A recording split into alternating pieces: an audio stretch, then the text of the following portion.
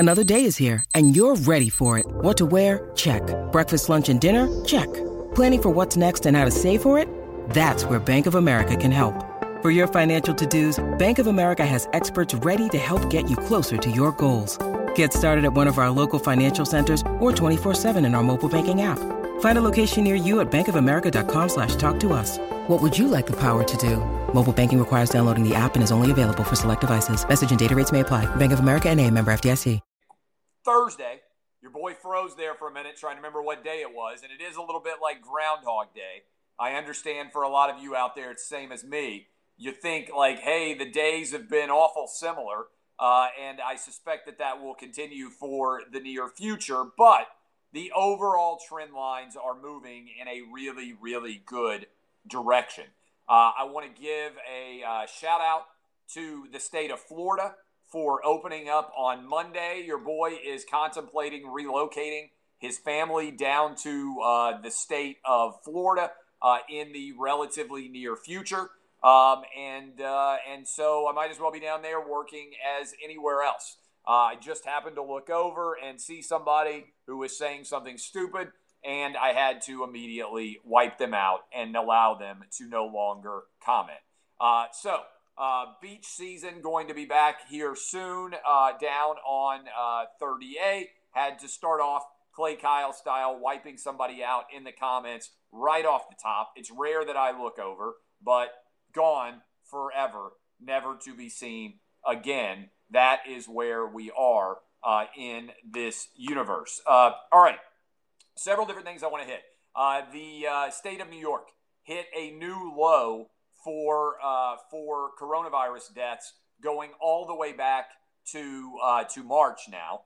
306 was the number that came out of New York, and Italy is now planning on reopening their country on May the 4th. All the Corona bros who were concerned that Italy was going to overwhelm the United States and that we were going to be Italy have not been proven correct. Italy is going back to work on May the 4th. That is obviously a very big positive for that country. And the most recent numbers that they put out just a couple of hours ago, they are underneath 2,000 daily cases in general. So all of that is moving in a very positive direction. We got a lot of different stories to hit, and so I'm going to dive right into them. All right, this is a big deal. In general, the NCAA has decided to make an intriguing decision with it having to do with name, image, and likeness. And I want you to follow me along this thought process. We're going to be talking about it some tomorrow on the show. I've had a conversation with Dan Wetzel at Yahoo Sports, and we're of similar mind here. Right? I want you to think about this for a minute. A lot of people are concerned that name, image, and likeness is going to mean that the bigger guys just have even better talent and ability than they otherwise would. I've got an interesting idea for you. I think this actually could benefit the smaller schools more than it does the big schools. Let me explain why. The best possible players are going to go to the biggest possible schools, right? If you are a 5-star talent in basketball or football, by and large, you're still going to be going to a really big school. It's not like suddenly tiny schools typically find themselves at the top of the recruiting class rankings. But what if you are, let's say, the 20th best player in Alabama's recruiting class? The 20th best player in Alabama's recruiting class would be the greatest recruit that Troy or Southern Miss or Fresno State or Georgia State or any of these schools had ever signed. And all of these schools have fans too, and all of these colleges have dealerships nearby.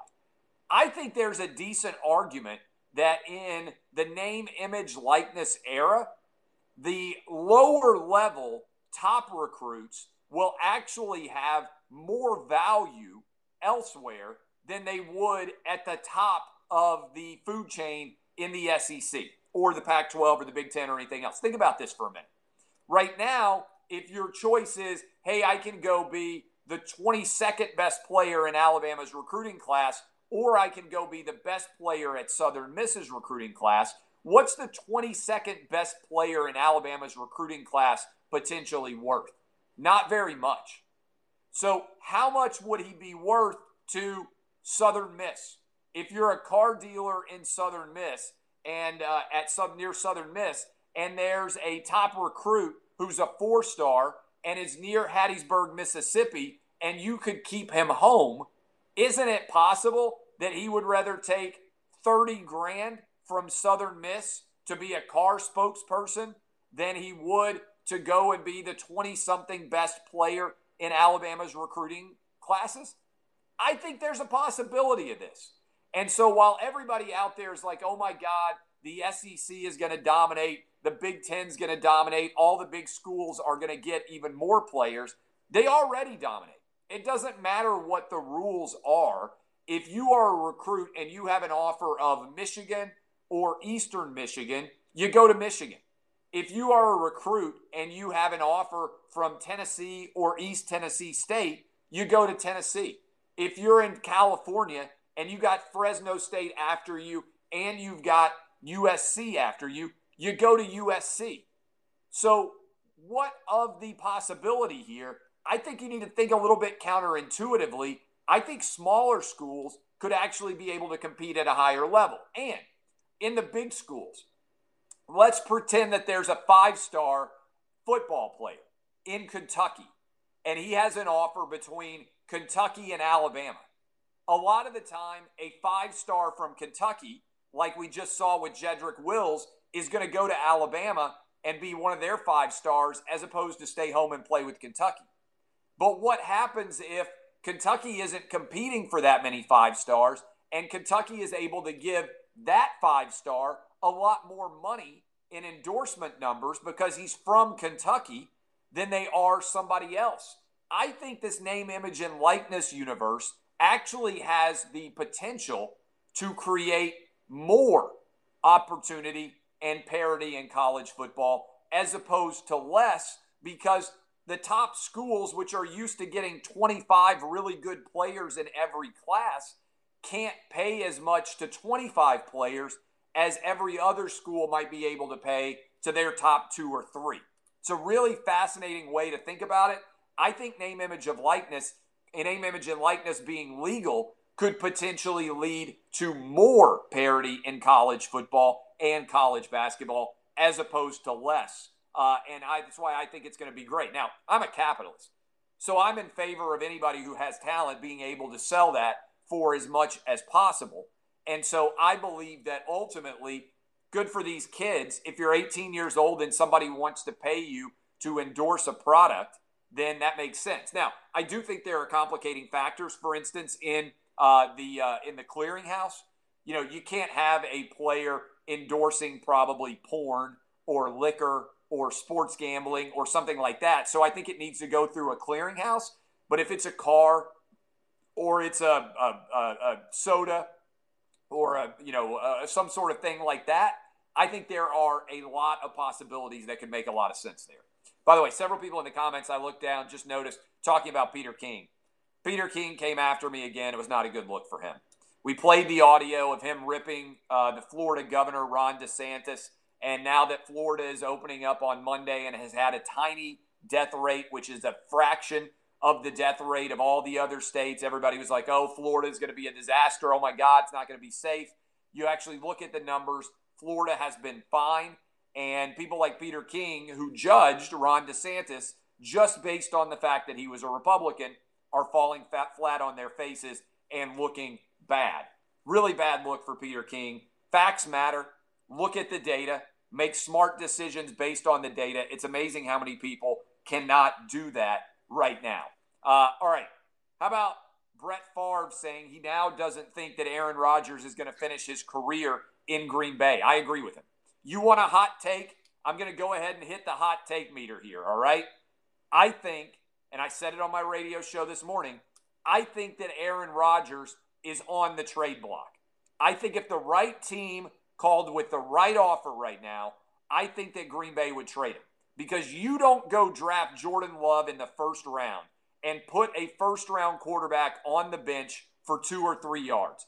I think Something is rotten in Denmark, a.k.a. Green Bay. I don't know exactly what it is. Aaron Rodgers is not getting along with Matt LaFleur, evidently. He's not getting along with anybody else there, all right? I don't blame Aaron Rodgers if he demands a trade because he's 36 years old. The Green Bay Packers have not drafted a weapon for him to catch the ball as a big-time playmaker in the first round since 2005. I got a stat here that's going to blow your mind about how good Aaron Rodgers has been about carrying the weight for the Green Bay Packers. How many touchdown passes have you thrown to first-round picks? Peyton Manning, 293. Eli Manning, 135. Tom Brady, 105. Brett Favre, 127. Drew Brees, 104. Ben Roethlisberger, 69. All right? Those are Aaron Rodgers' contemporaries. Aaron Rodgers has thrown one touchdown to a first-round pick. The Packers are not doing what they need to do to put Aaron Rodgers into another Super Bowl. They went 13-3, but they basically let him know that he is not the future of the franchise now. If you look at the way the salary cap works, the value for first-round quarterbacks is all in the early years of those deals. It's how Seattle won a Super Bowl. It's how the Philadelphia Eagles won a Super Bowl. It's how the Kansas City Chiefs won a Super Bowl. If you draft a young quarterback and he pans out, you get him at way less than his market value would be. It makes zero sense to draft a first-round quarterback and leave him sitting on the bench for multiple years. That, to me, means Aaron Rodgers is on the trade block. If I were Aaron Rodgers, I'd go public and say I want to be traded based on the way the Packers are treating me right now. Finally, I know that a lot of you are struggling right now because today we officially hit 30 million unemployed people in this nation. We have never seen anything like this before. What is growing exponentially is not the coronavirus, it's unemployment. 30 million people have lost their jobs. We had a 3.5% unemployment rate, and now we are going to have a 14 or 15% unemployment rate at minimum. It is going to take years to recover from the last month. I hope that we're going to have a steep V-like curve, right? You understand what I mean? Big drop, rapid return. I hope we're going to have that. I'm not necessarily confident that it's going to happen, and I believe we have to get back to work, okay? The economy collapsing has substantial health concerns. When I see all these people standing in line trying to get food at a food bank, it is an absolute health issue out there. We have lost 30 million jobs. It's unbelievable. Unprecedented. We have basically created in 5 weeks the Great Depression. Now, I hope we bounce back in a hurry, but the best way to bounce back in a hurry is to start working now. We need to get people back to work on May the 4th at the latest. The entire nation needs to go back to work. That is my final thought. Oh, the NBA.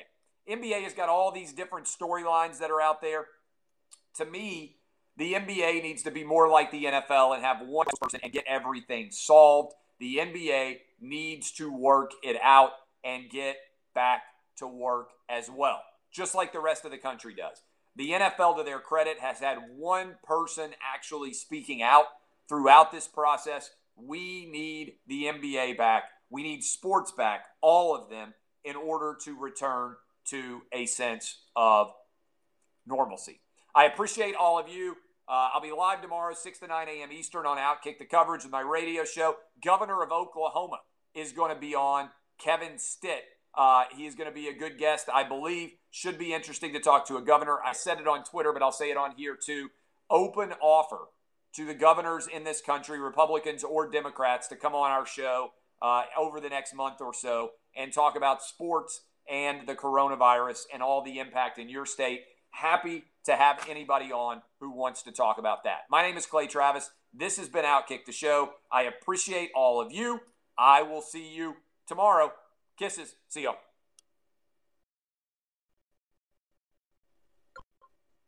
Shut it down. I don't know what I managed to do here.